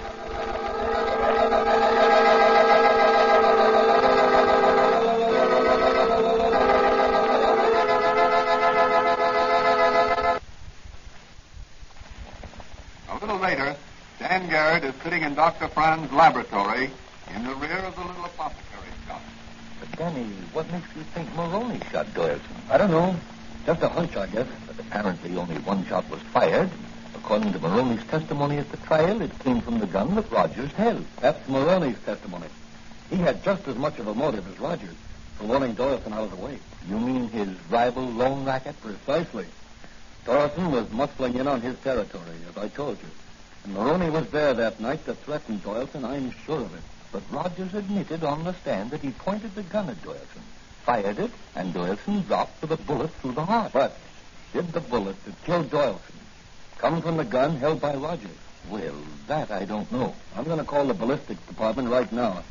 Check with our expert, Pat Sullivan. Go ahead, Danny. There's the phone right there. Thanks. And another thing. Rogers must have been an expert marksman to have shot Doyleson through the heart. The distance was about 20 feet, wasn't it? According to testimony. Hello? Hello, police department.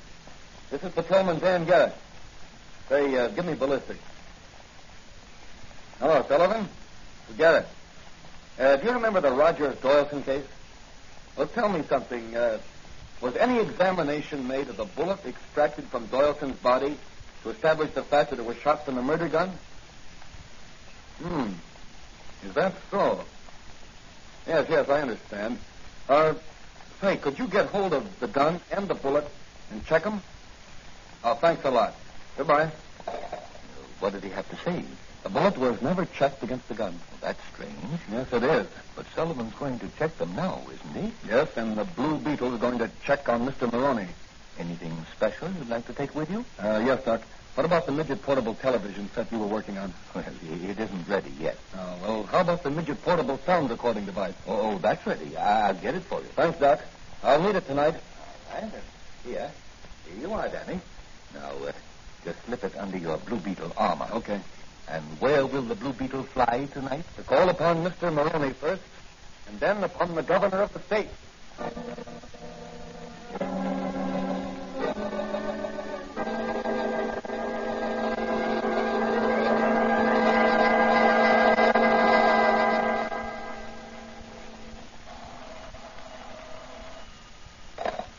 Hello? Yeah, this is Maroney. Say, listen, you ain't letting anybody get through to the governor, are you? What? That's right. Keep everybody away from the governor. You know what'll happen to you if someone gets to him with a plea for a stay of execution? Well, see that you keep on the job. You're the governor's private secretary. Should be easy. Okay. But remember, if Rogers don't burn, it'll be just too bad for you. Goodbye. The Blue Beetle. Yes, the Blue Beetle. Well, what do you want, masquerader? The murderer of Babs Doyleson. Oh, yeah? Well, you got the wrong address. You want the state penitentiary. You shot Doyleson, Maroney. Yeah? How are you going to prove it? With the bullet that killed Doyleson. And your gun there. Think so? Well, I'll just give you a taste of this gun like I gave Doyleson. Emptied your gun, Maroney, just as I thought you would. Why, you... Your bullets can't injure the Blue Beetle. Give me that gun. Come and take it, wise guy. That'll be easy. And I'll take your confession just as I recorded it. On the device under my Blue Beetle armor. Back on your heels, murderer. Back on your back. That'll keep you quiet for a while. I'll just tie you up and take this gun. The cops are already on their way over here. There's a hot seat waiting for you, Maroney.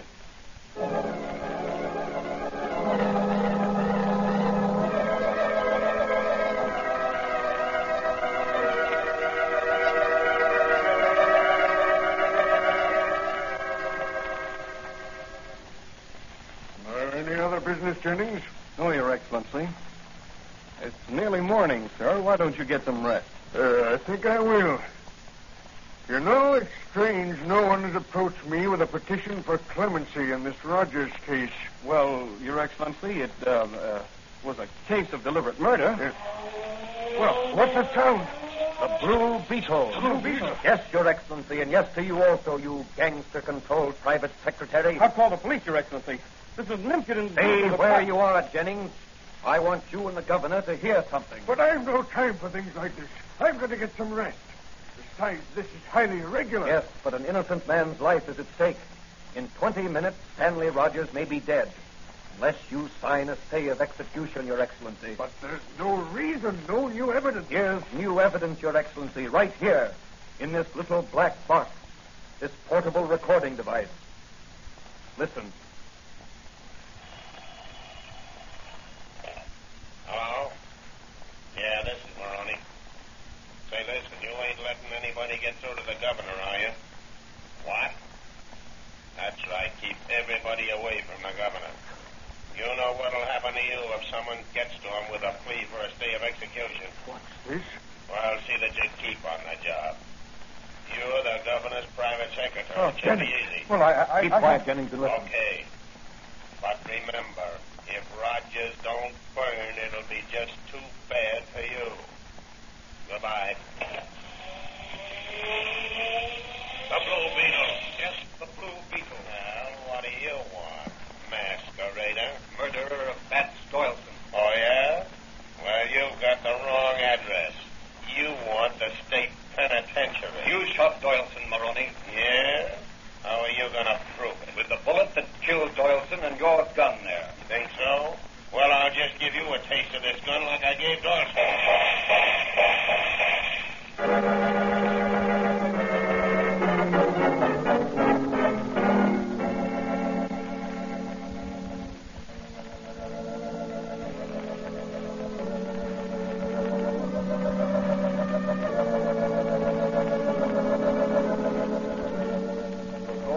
My shepherd, I shall not want.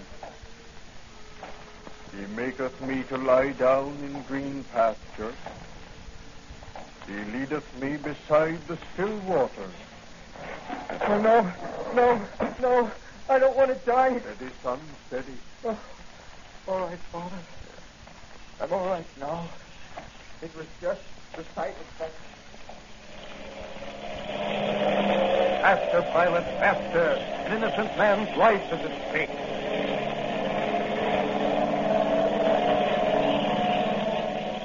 He leadeth me in the paths of righteousness for his name's sake. Sit here, my son. Adjust the straps. Yea, though I walk through the valley of the shadow of death, Faster, driver, faster! An innocent man's life is at stake! I shall fear no evil, for thou art with me. Thy rod and thy staff, 10 seconds. they comfort me. The Blue Beetle! Yes, the Blue Beetle, with the reprieve from the governor. What sort of a ghastly joke is this? This is no joke, Warden. The Blue Beetle comes as the messenger of justice. Here, take this paper. You'll find it's a bona fide stay of execution, signed by the governor of this state. But I don't understand. You're about to electrocute the wrong man, Warden. Stanley Rogers is innocent. The real murderer is on his way here, under police escort. I hope you'll have the guest chamber ready for him. Good night, gentlemen. The Blue Beetle's job is done.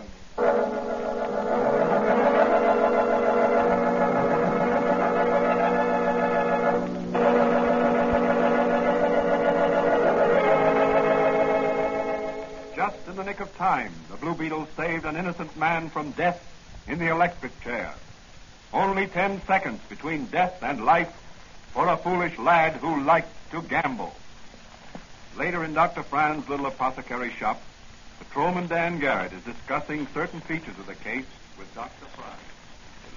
What did Pat Sullivan, the ballistic expert, find when he checked the murder bullet? That the murder bullet was fired from a gun I took from Maroney. But that still doesn't account for the fact that the gun Rogers thought he fired at Doyleson showed that a bullet had been fired from one chamber. Well, I hopped over to Doyleson's apartment before I came here. There's a bullet embedded in the woodwork behind the piano. I phoned the inspector, and he's sending someone over to investigate and make photographs. Then you Maroney fired that bullet into the wall out of the gun Rogers dropped after he ran from the apartment. I see. Maroney must have shot Doyleson with his gun from the door of the bedroom as Rogers was pointing his gun at Doyleson. That's correct. And in the emotional stress of the moment, Rogers believed he himself actually fired the shot. Yes, Maroney realized that and framed Rogers. Oh, shameful. And to think that the governor's secretary was involved in this. Well, he was in fear of his life. He didn't dare cross up Maroney. Well, Danny, you've done a fine night's work. You'd better get some rest. Yes, Doc. I can use it. Well, so long. I'll see you later. Dan Garrett is going to put the Blue Beetle to bed.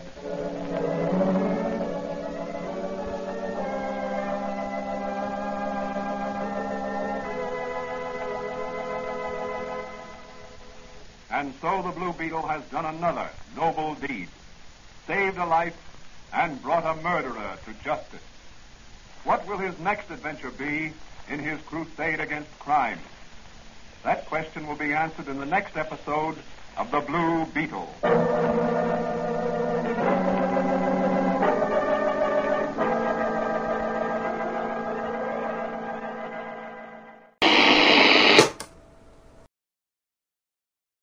BetMGM has an unreal deal for sports fans in Virginia. Turn $5 into $150 instantly when you place your first wager at BetMGM. Simply download the BetMGM app and sign up using code Champion150. Then, place a $5 wager on any sport. You'll receive $150 in bonus bets, regardless of your wager's outcome. And if you think the fun stops there, the King of Sportsbooks has plenty of surprises in store. Check out daily promotions, same-game parlays, live bets, and so much more. Download the app in Virginia today and get $150 in bonus bets instantly from your first wager. Only at BetMGM.